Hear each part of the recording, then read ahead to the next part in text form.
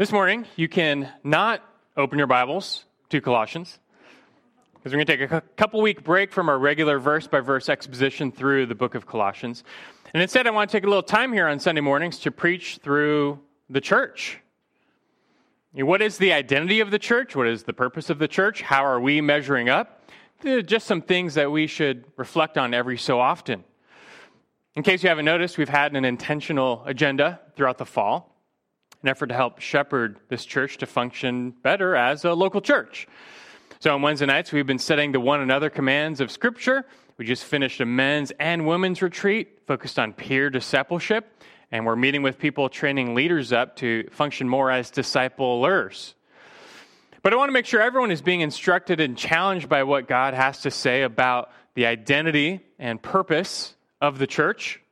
Not just those on Wednesday nights or not just those who went to the retreats. So I want to take some time and preach on these issues. What is the function of the local church? What does God expect us to do? We primarily associate the church with this, our Sunday morning corporate gathering. And those gatherings are very important in the lives of Christians. That's where the preaching of the word, the ordinances, corporate worship, pastoral prayer, greater fellowship, that's where those are found. But these once-per-week corporate gatherings do not represent the totality of what God expects of His people. He has many other expectations for disciples or followers of Jesus Christ. Just take those one another passages of Scripture that we've been studying on Wednesday nights. Love one another. Be devoted to one another. Live in harmony with one another. Instruct one another. Serve one another.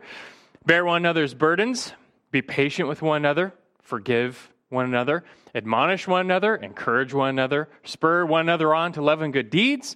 Confess your sins to one another. That list really does keep going.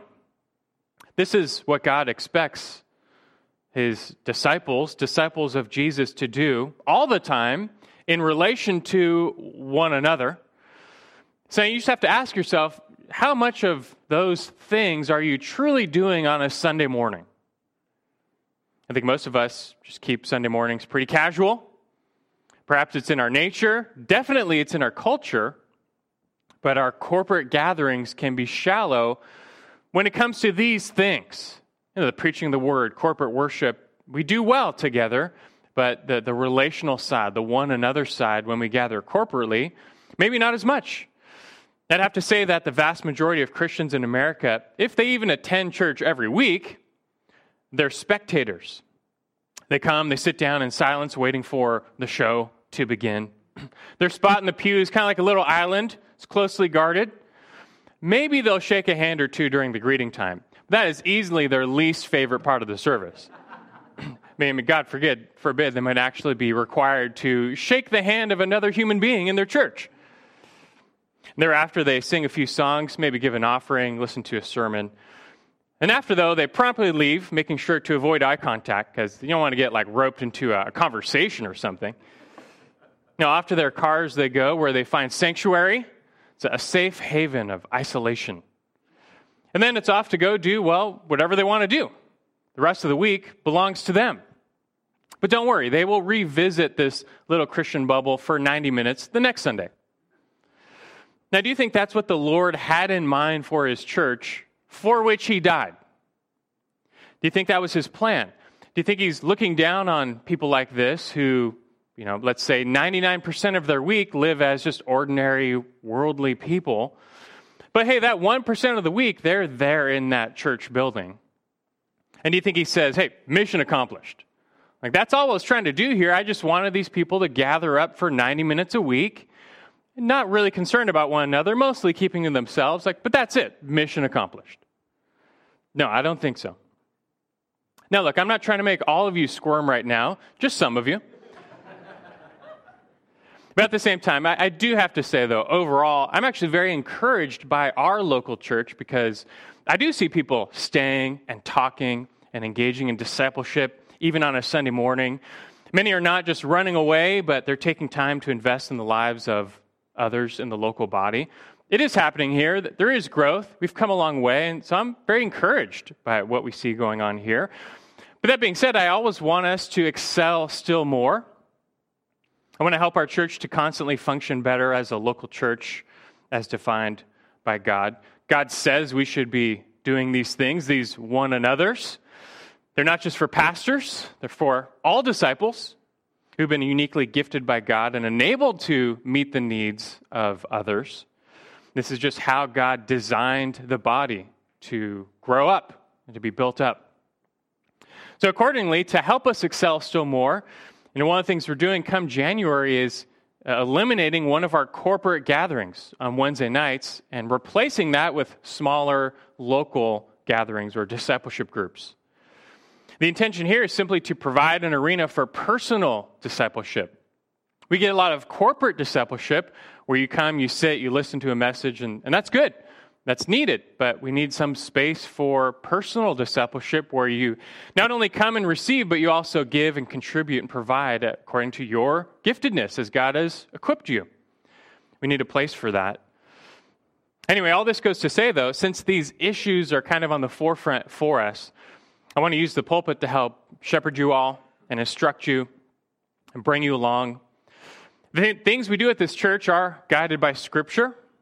We're not just trying to implement man's wisdom or man's ways, but God's plan for the church. But you have to see that for yourself. I want to help you see from Scripture just what God is doing with this thing called the church. What's His plan for the church? What are His purposes, and how can we get on board with that? Not with the things we make it out to be and how church has become in America, but what is the church to God? And so to keep these things in the front of our mind and to help us see God's word clearly, for the next several weeks, I just want to preach on the church from Scripture. And this morning, to start off as simple as can be, just to help you see the identity and purpose of the church. The identity and purpose of the church. I want you to see what God Himself is doing with the church. And do you know that the church represents the culmination of God's long-standing plan to reach the world and to bring His blessing on all the nations? God is doing something very special with the church. We need to know that. We need to get on board with that. We need to be partaking in God's plans and purposes for the church, not our own. There's a lot I want to address concerning the church, but today, again, just to begin simply and to show you how God's plan for man culminates with the church, so that you might better appreciate the identity and purpose of the church. I'll say that again. I just want to show you today how God's plan for man culminates with the church, that you might better appreciate the identity and the purpose of the church. So off we go. You can open your Bibles now to Genesis chapter 4. Genesis chapter 4. We just want to trace the development of God's plan to reach and redeem the world. As you know, in Genesis 1 and 2, God makes Adam and Eve to live in a perfect world. They're called to be fruitful, multiply, fill the earth. And if they had done so, it would have resulted in a human race living in perfect harmony with one another, in peace and righteousness. It also would have involved man living in perfect harmony with God. Before the fall, God Himself dwelt with Adam and Eve in the garden. And in Genesis 3:8, in some way, God caused His special presence to dwell with them, and He intended to fellowship with His creation forever. But man's harmony with God didn't last long, and man's harmony with one another never came to be. And that's because all creation was soon marred by sin. Adam and Eve rebelled against God by disobeying His word. And as a result, the world was cursed. They were cursed. They immediately became corrupt, even down to their very natures. And that corruption would be passed down to all thereafter. And a byproduct of this corruption was separation. This is one of the main consequences of sin. And God Himself is perfectly holy. But when Adam and Eve chose to sin, they became unholy. So they were removed from the garden. They were cast out away from the special presence of God. And so it goes for us. Now all people are born separated from God's presence, being corrupt in their natures as well. And so man's harmony with God was interrupted. And as sin reigned on this cursed world, man's harmony with one another was interrupted as well. And instead, the human race would be marked by division. And the corruption of man gave birth to a whole litter of social sins: enmity, strife, jealousy, anger, dissensions, factions, envying, bitterness, wrath, clamor, slander, malice, abusive speech, lies. That list also keeps going. But the heart of man, being darkened in sin, is inherently selfish and self-centered. And when you have everyone who's primarily driven by themselves, they're just looking out for themselves, well, of course a division is going to occur. And even more so, many would go out of their way to harm others who oppose them in their will. And you see this immediately in Genesis chapter 4. Not long after the fall, you have Cain and Abel, the very first generation. They come to bring their offerings before the Lord. The Lord had regard for Abel's offering, for his heart was genuine before the Lord. But he had no regard for Cain's offering, for his deeds were evil, his heart was wicked. And as a result, Cain took this out on his brother. He became angry with his brother. And so verse 8 says in Genesis 4, it came about when they were in the field that Cain rose up against Abel, his brother, and killed him. Then the Lord said to Cain, "Where is Abel, your brother?" And he said, "I do not know. Am I my brother's keeper?" The answer to that question is yes. Yes, you are your brother's keeper. God made you to care for one another. But sin divides, such that Cain, the very first generation, is already marked by murder. They were so divided. Sin would continue to divide humanity. You can go to Genesis chapter 6. People went on to multiply and fill the earth, but not for the better. Rather, the earth was simply filled with greater wickedness and iniquity. So much so that, Genesis 6, verse 5, it says that the Lord saw that the wickedness of man was great on the earth, and that every intent of the thoughts of his heart was only evil continually. The Lord was sorry that he had made man on the earth, and he was grieved in his heart. The earth had become so corrupt that God was determined to wipe it out and start over through a global flood. Man had not come to live in peace and harmony and righteousness with God or with one another. Instead, things turned out totally the opposite. And the earth was just filled with bloodshed, violence, murder. That was the chief sin leading up to the flood. Look at verse 11 of Genesis 6. It says the earth was corrupt in the sight of God, and the earth was filled with violence. The word for violence in Hebrew is Hamas. The terror group Hamas gets their name from the word for violence. It often refers to bloodshed. Before the flood, there were no governments, no nations, no police. It truly was a time of anarchy. No one was serving God. No one was serving others. But instead, violence, cruelty, murder went completely unchecked. Can you just imagine living in, well, it's not really a society, just living in anarchy like that, where murder and injustice, that there's not even any check and balance on violence and bloodshed. But this just shows the depth of the depravity of man's heart. And like God would say later in Genesis 8:21, that the intent of man's heart is evil from his youth. Left to his own depravity, man will multiply sin, divide from others, even take the life of others. So God judged with a flood. Noah and his family were spared and left to repopulate the world, as I'm sure you know. And after the flood, thankfully, it no longer was a time of pure anarchy. Governments were instituted, nations formed, but things didn't get a lot better because the wicked heart of man was not changed. So you got Genesis 10 and 11. You can turn to Genesis 11. And as the world is repopulated, nations form. And on the surface, that might seem like a good thing. Like, hey, man is uniting together. Unity, isn't that good? But we find that the only thing man unites together for is just to further his rebellion against God. And that's most evident in Genesis chapter 11. Man comes together as one, but it's only in rebellion. All people assemble in the land of Shinar. It would become later Babylon. Now, what's their purpose for assembling as one people? Look at verse 4 of Genesis 11. It says, they said, come, let us build for ourselves a city and a tower whose top will reach into heaven. Let us make for ourselves a name. Otherwise, we will be scattered abroad over the face of the whole earth. We often label this passage the Tower of Babel. It really should be labeled the city and the Tower of Babel. They first wanted to unite together and form a city so that they would not be scattered, that they might consolidate their power, their control. And they also wanted to make a tower reaching heaven that they might make a name for themselves. They wanted glory. You see here their self-centeredness, self-reliance, pride. They were not concerned with God's name or God's glory, just their own.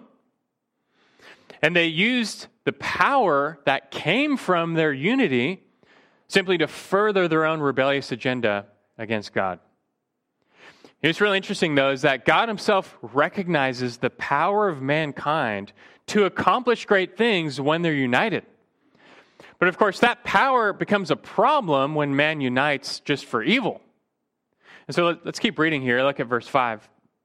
It says, the Lord came down to see the city and the tower which the sons of men had built. The Lord said, behold, they are one people, and they all have the same language. And this is what they began to do. And now nothing for which they purpose to do will be impossible for them. That's the power of united mankind. But, verse 7, the Lord says, come, let us go down there and confuse their language so that they will not understand one another's speech. So the Lord scattered them abroad from there over the face of the whole earth, and they stopped building the city. Therefore, its name was called Babel, because there the Lord confused the language of the whole earth. And from there, the Lord scattered them abroad over the face of the whole earth. God always intended mankind to be unified, just not like this, though, not in rebellion. So God had to go beyond simply destroying the tower. In fact, you notice it never says he destroyed the tower, which doesn't say. Most likely it was left standing as a relic, showing that there is no glory or fame or security apart from God. But instead, God confused their languages and scattered them over the surface of the earth. God knew man would only unite for greater evil and greater rebellion. And so, in a way, as a mercy, to keep man from plunging too far into his evil and rebellion, that God divided man. And so now language and nationality arbitrarily divided humankind. None of this was good or right per se. That sin was continuing to wreak havoc on God's creation. That man's harmony with God and man's harmony with one another were not as they should be. But God had a plan to fix things. God always had a plan to redeem this fallen world, to restore it, to reconcile man to himself and man to one another. And now it's really time for God to kick that plan into motion. And it all starts with one man, Abraham. Look at Genesis 12, verses 1 through 3. It says, now the Lord said to Abram, who would later become Abraham, go forth from your country and from your relatives and from your father's house to the land which I will show you.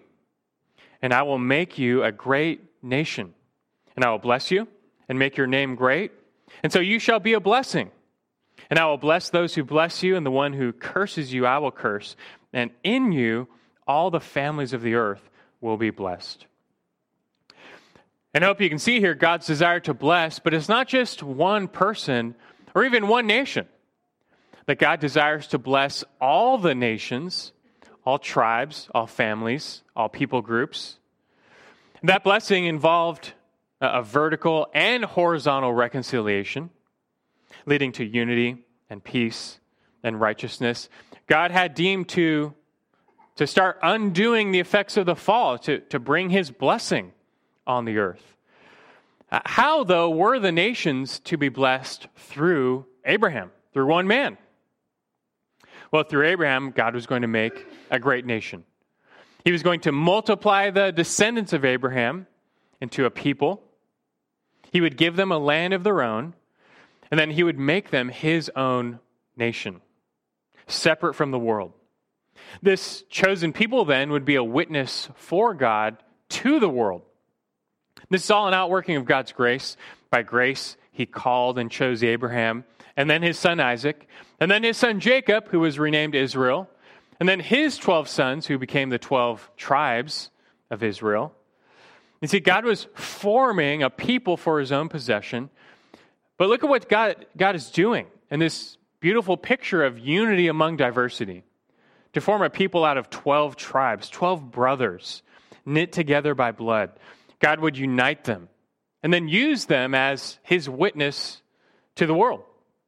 You know, other nations, other tribes, they constantly fight and divide. But God would use this united people walking in his holy ways to witness to and reach the world. So after a time in Egypt, God called Israel out. He redeemed them. He brought them to Mount Sinai. There he entered into a covenant with his people. He would be their God. They would be his people. He gave them his holy law, which became a part of their national identity. God was their king. Priests led them in sacrifice and worship. This is a big deal. The nation of Israel was at that time the greatest step in the outworking of God's plan to restore this world, to redeem this world, to bless all the nations. And though still not complete, God was dwelling in the midst of his people once again.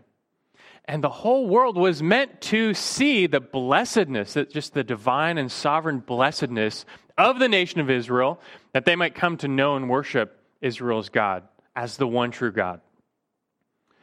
You also have to know that part of Israel's witness to the nations came through their care for one another. You know, that law that God gave them contained many statutes and ordinances directing the people to live in harmony with one another. You know, the command to love your neighbor as yourself didn't come from Jesus. It came from Israel's law. That God directed them to be merciful toward one another, to care for the orphan, the widow, those in need, to execute justice on the land, to take care of one another. It was not supposed to be just every man for himself. There were to be a community of God's people living in peace with one another and walking in God's ways. If that ever happened, that would be a profound witness to the nations, because they are not like that. And that was the ideal. That was the desire. That was the plan for the nation of Israel. That through a unified and holy Israel, all the nations would be blessed and reconciled to God. But if you know your Old Testament, you know that never came to be. That didn't happen. Why not? Because Israel was not unified and Israel was not holy. They fell short of their calling. Throughout the history of Israel, they did not walk according to God's ways. They did not keep his law. And most of them were just unbelieving. They were no different than the wicked nations around them. And so it's not surprising then, what did they do? They divided. Because sin divides. And these 12 tribes frequently separated. And they were supposed to be a brotherhood. But sin continually tore them apart. And throughout the Old Testament, it's just littered with all these tales of division and strife and warfare even among the 12 tribes. For example, one time in Judges, we learned that all the tribes, they nearly completely eliminated the tribe of Benjamin. The tribe of Benjamin almost went extinct because of internal warfare. Only 600 lived to repopulate the tribe of Benjamin. Also, after a very brief time as a united nation, you know, they divided into two. 10 tribes in the north, 2 in the south. They would never be truly reunified. But this is just the way of man. When sin reigns in the heart, it's deeper than blood. It runs deeper than blood. Not even kinsmanship can unite and bring God's blessing to the world. But what do you know? God was still not done. He was still working out his plan to restore the world, to undo the curse, to reconcile man to himself and man to one another. And God was still going to usher in a kingdom of peace and righteousness on the world. But God always knew there's really only one way that could happen, that the sin problem had to be dealt with. This wedge of sin that separates us from God and us from one another, that had to be removed. You know, when sin reigns, all unity is superficial. Not even blood is thicker than sin. And because of the fall, our ultimate allegiance is to ourselves, not God, not others, not even our family, but to ourselves. But God was going to do something about the sin problem, and that even included our sin nature. Now, of course, we know where that answer is found. God's real answer came in the ultimate seed of Abraham, the true Israelite, Christ Jesus. That God determined to use a second Adam to redeem and restore this fallen world. He sent his own Son incarnate into the world. And Jesus came and lived a perfect life. He lived in complete obedience to all of God's ways and commands. But you know, he still died, which strikes us as odd because the wages of sin is death. He was sinless. He was the only one who never deserved death, but he still died. Why? Well, on the cross, Jesus was dying for the sins of his people. He was paying the full debt of our sin before God. All of our transgressions that we've heaped up before God, which eternally separate us from God, on the cross, Jesus was paying for and just taking out of the way. But that's not all. On the third day, he rose again to newness of life. And now God's salvation in Christ comes with new life, new birth. And for those who are in Christ by faith, God gives them new hearts, no longer cursed or corrupted or chained to sin, but free and enabled to follow him. That those who are in Christ are truly new creatures. The old things have passed away. New things have come. So look, first and foremost, I would urge you to see your sin and turn to this Savior. I mean, what kind of havoc has sin wreaked in your own life? Then how many relationships do you have that are divided because of sin? We all have blame. And ultimately, our sin has divided us from our Creator God. Amazingly, he offers mercy and reconciliation, but these are only found in Christ. And you need to turn from your sin and cry out to God for mercy through Christ. He will hear that cry and save. He can redeem you. Do this today. And when you do that, it marks the beginning of a new life. You're born again. You gain a new identity. You become a Christian, which is just to say a follower, a disciple of Jesus Christ. But now listen, this is kind of the point we've been working up to, that your new identity as a Christian is, by definition, a corporate identity. Do you realize that? If you follow Christ, if you're really a disciple of Christ, it's by definition, that identity means you're not alone. It's a corporate identity. No one is saved to be alone. By God's will and design, all who follow Christ by faith are immediately thereafter joined together in one body, the body of Christ, which we just call the church. And now through Jesus and his church, God was going to finally bring about his blessing on all the nations. You know, he made this claim that the church is the culmination of God's plan to reach the world, to bring his blessing and reconciliation to the world. You need to see that. You need to see how the church fits into this plan, how the church is meant to pick up where Israel failed.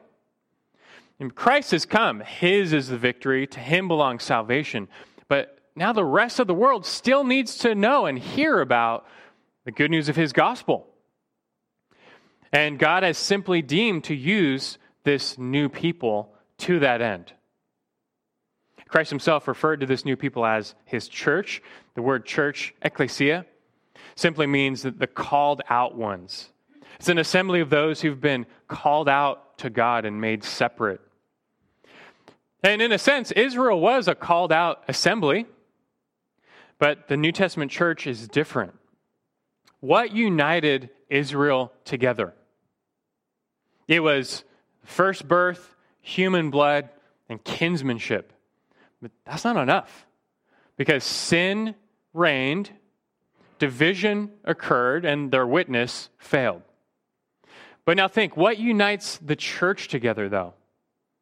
It is the second birth, it's Christ's blood, and the Holy Spirit. Those are enough. Those are sufficient to bring about what God intends. Now, obviously, though forgiven in Christ, we're still sinners, and we still await the fullness of God's kingdom reign where all sin will be removed. That's still future. But even in the present church age, you need to see what God is doing. In dealing with the essence of the sin problem through Christ, he's opened up a new and living way for man to be reconciled to God, to his Creator, to live in harmony with the Creator as intended. That God has even come back to dwell in the midst of his people once again, now more than ever. Not in a temple made with hands, but he dwells in our very hearts through the Holy Spirit. That we in the church get to experience a profound reconciliation with God that has never been known to this degree before.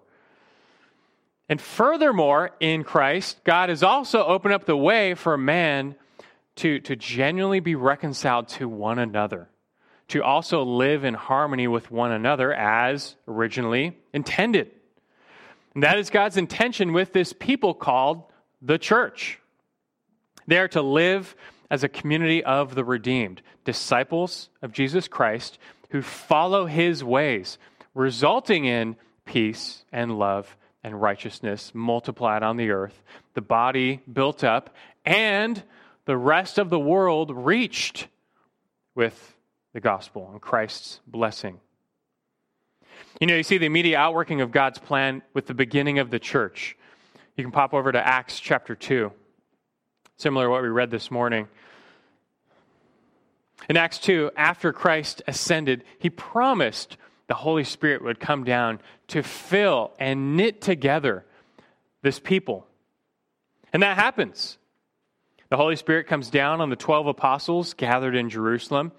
And when that happens, there's a sign. There's a sign that shows the Holy Spirit has truly come. The Spirit's invisible, but a sign displayed the reality of this movement. And what was the sign that the Spirit had come? Well, the apostles spoke in tongues. And these were real human languages, such that all the Jews who were assembled there from throughout the Roman Empire, they heard them speaking in their own native tongues. It's an amazing sign, supernatural. But I'm not sure if you've ever wondered, why this sign? Why not enable all the apostles to fly? Would have been a pretty cool sign that the Spirit has come, right? The Spirit flying, you can make a connection there. Or why not enable all of them to walk on water or something else? Why did God choose as the sign that the Spirit has finally come to have them speak in different languages? Well, because God was showing what he's going to do through this new church. The church is the community of the redeemed.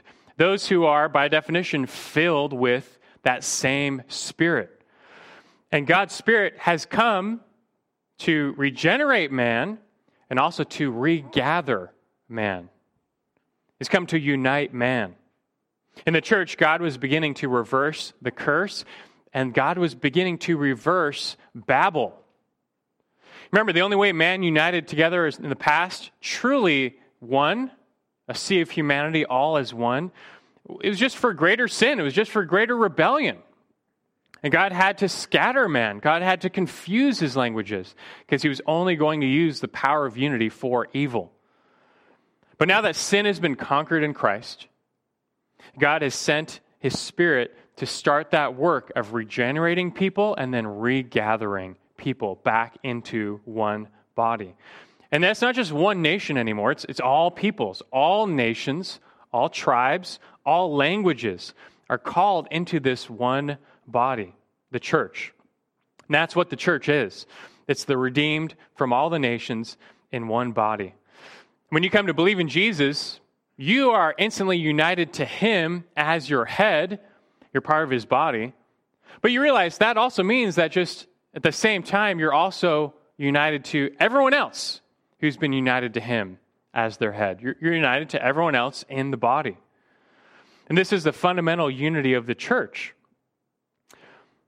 You might wonder, why? Why is this such a big deal? Why did God do this? Why not just save us and leave us alone? Why is the Lord doing this? We're exploring this morning how the church is the culmination of God's plan for mankind. It's the outworking of his salvation plan to bring blessing on the world. And this really comes out when you see the identity and purpose of the church. And so what is the church's identity? We've already really covered it. It's this new covenant people of God. It's the body of the redeemed, all knit together as one in Christ. The church is a unified body of Christ. But you see, this unity is also tied to the church's purpose. And so what is the purpose? What's the function of this church? Okay, God wanted a united body. Great. Why? Well, here there are two main answers, and both you'll see are completely dependent on the church's unity. For one, internal growth. Internal growth. Now, God knows in his design, man united together can accomplish great things. But now, though, being redeemed and filled with his Spirit, man can finally unite together for good. And the good work that God has given his church to do is growth, to grow up into the image of Christ. That we are called to continually and progressively mature into Christ's image. That is how we in the church internally glorify God.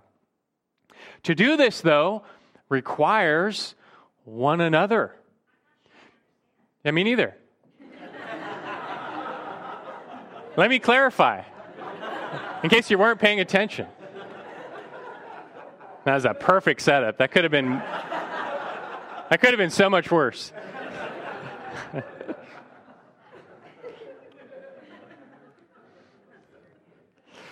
Well, all the one another's that we mentioned before, that list of one another's, those are all actually functions of our spiritual growth. That's how we grow. In saving us, God made us mutually interdependent, meaning you're not going to grow alone. That's just by design. And we need others to teach us, to encourage us, to help us, to rebuke us, to admonish us, to counsel us, to pray for us. And we need to do that to others as well. This mutual interdependence. Spiritual growth is not a solo sport. It's kind of like we learned last week from Ephesians 4, that it's only when all the saints, not just the pastor, when all the saints are being equipped and serving with their gifts, that's when the body of Christ is built up.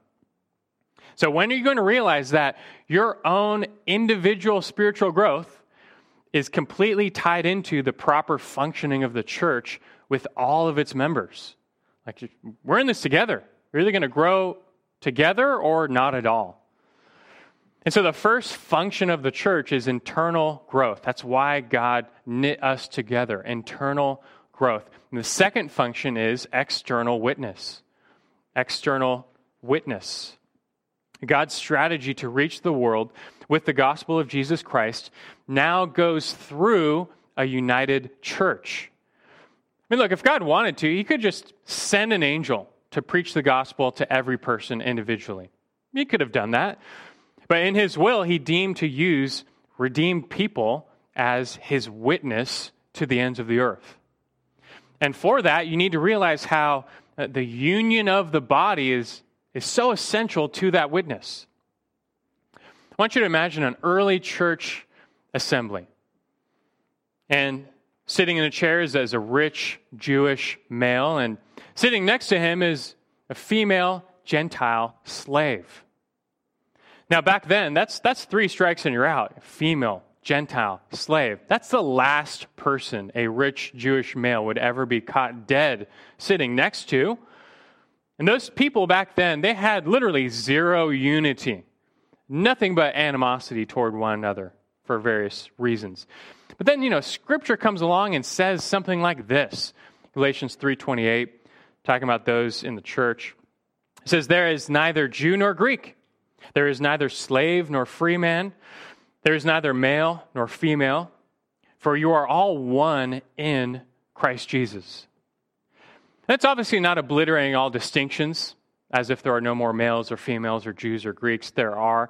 It's just saying that our union with Christ is greater than these distinctions.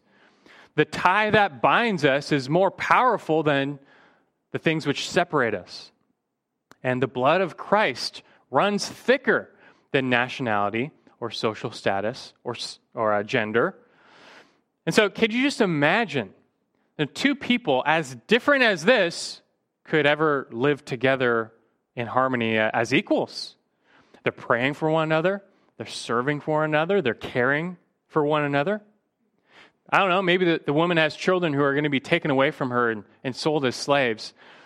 And this rich Jewish man who used to absolutely hate everything about this woman for what she represented, though, now in Christ, he says to her, Christ laid down his life for me. I'm going to lay down my life for you. I'm going to sell my goods and possessions. I'm going to redeem your whole family.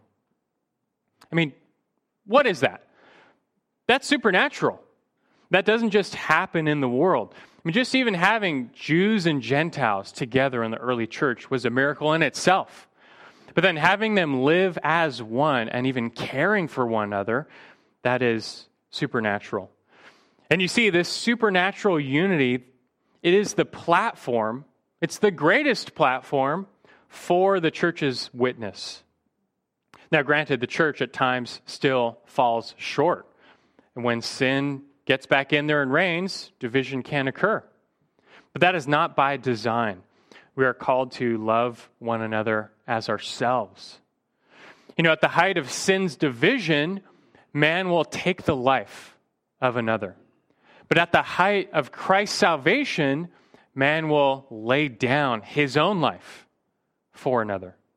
And that's what we're called to do. And when that actually takes place, though, when people who are they're laying, in many ways, just laying down their lives, counting others as more important than themselves, when that actually happens in an assembly, and the Lord uses that as the most powerful platform for the gospel. Listen to John 17:21. Christ's prayer for us, for his future disciples. The night before he died, he prayed, John 17:21, that they may all be one. Even as you, Father, are in me, and I in you, that they also may be in us. And then he says, so that the world may believe that you sent me. You see, a united church is in God's plan that the most powerful platform for Christ's gospel. And so what is the identity of the church? It's the united body of Christ's disciples. And what is the purpose of the church? Internally, we use that unity to grow. And externally, we use that unity to witness. Both of these, though, are completely dependent on our oneness in Christ. Now, I hope this little study enables you to better see and appreciate the church as the culmination of God's plan to create what he always intended, a brotherhood of man free from sin, living in harmony with God and living in harmony with one another. And although we still await the fullness of that plan, right now the church's mission is to partake in it. So you have to ask yourself, do you share this identity? Are you a disciple of Jesus Christ by faith? And if so, are you alone? Are you kind of on your own? Are you flying solo? Are you detached from the church? That would be a problem, right? That is not God's plan for his body. And also, that would short circuit the church's purpose. If you're not intertwined with a local church, then you're not contributing to the building up of Christ's body, and you're not contributing to the witness of the body, at least not as you should be. And chances are, it even means your own spiritual growth has been stunted because you're cut off, you're separate, you're alone. I mean, just how on board are you with the church's identity and purpose? And look, if your Christianity is merely a 90-minute a week engagement, and that's it, can you really say you're living out the identity and purpose of the church for which you were saved? And do you think that's what the Lord had in mind for his people? And to the contrary, after Pentecost, what were the first believers like? We read it this morning. If you're still in Acts 2, look at verse 46. The first believers, it says, they were day by day, continuing with one mind in the temple, breaking bread from house to house. They were taking their meals together with gladness and sincerity of heart, praising God and having favor with all the people. And the Lord was adding to their number day by day those who were being saved. And we wonder today, why isn't God adding as many numbers to those being saved? And meanwhile, we want to spend as little time as possible with the church family, and we want our me time. Can't be bothered with all this commitment. But Christ's church is called to gather, not to scatter. And in the weeks to come, we're going to see even more why this is so vastly important for many reasons. For now, though, just let this very simple lesson sink in. Let it confront you. Let it challenge you. We are called to gather, not to scatter. Hebrews 10:25 even adds, telling us not to forsake our own assembling together, as is the habit of some. If we are to partake in God's plan to bless our lives by his grace and bless the world, it's only going to happen when we gather, not when we scatter. That's just simply God's will and plan and design. And so now I'm not going to tell you to do anything. This is not some pitch to help you attend Sunday nights or Wednesday nights or growth groups. Is that even enough? Just let God's plan and purpose to reach the world through United Church, let that start to reach you. Let it prick your conscience. Let it make you uncomfortable. Let it change you. How you choose to respond, we'll just trust that to the Spirit's conviction. But if we all simply take steps closer together as a local church, whatever that looks like, the more we gather instead of scatter, well, the more this body is going to be built up into the image of Christ, and the more we're going to have a powerful witness to the lost, the very lost world around us. And I want that, and I trust and hope you want that. And so just leave here this morning just considering your own part in the church with its identity and purpose, that we may grow, the world may know God, he would be glorified. Now let's pray together. Our gracious Father, we do pray that you help us, this little local church, to do our part, to be functioning as you have created and designed. And that's a body that's one in Christ, by faith in him, the only Savior, the only one who can redeem and reconcile and regenerate and bring us back to you. And that same Savior, though, has intended to bring us together, to knit us into his unified body.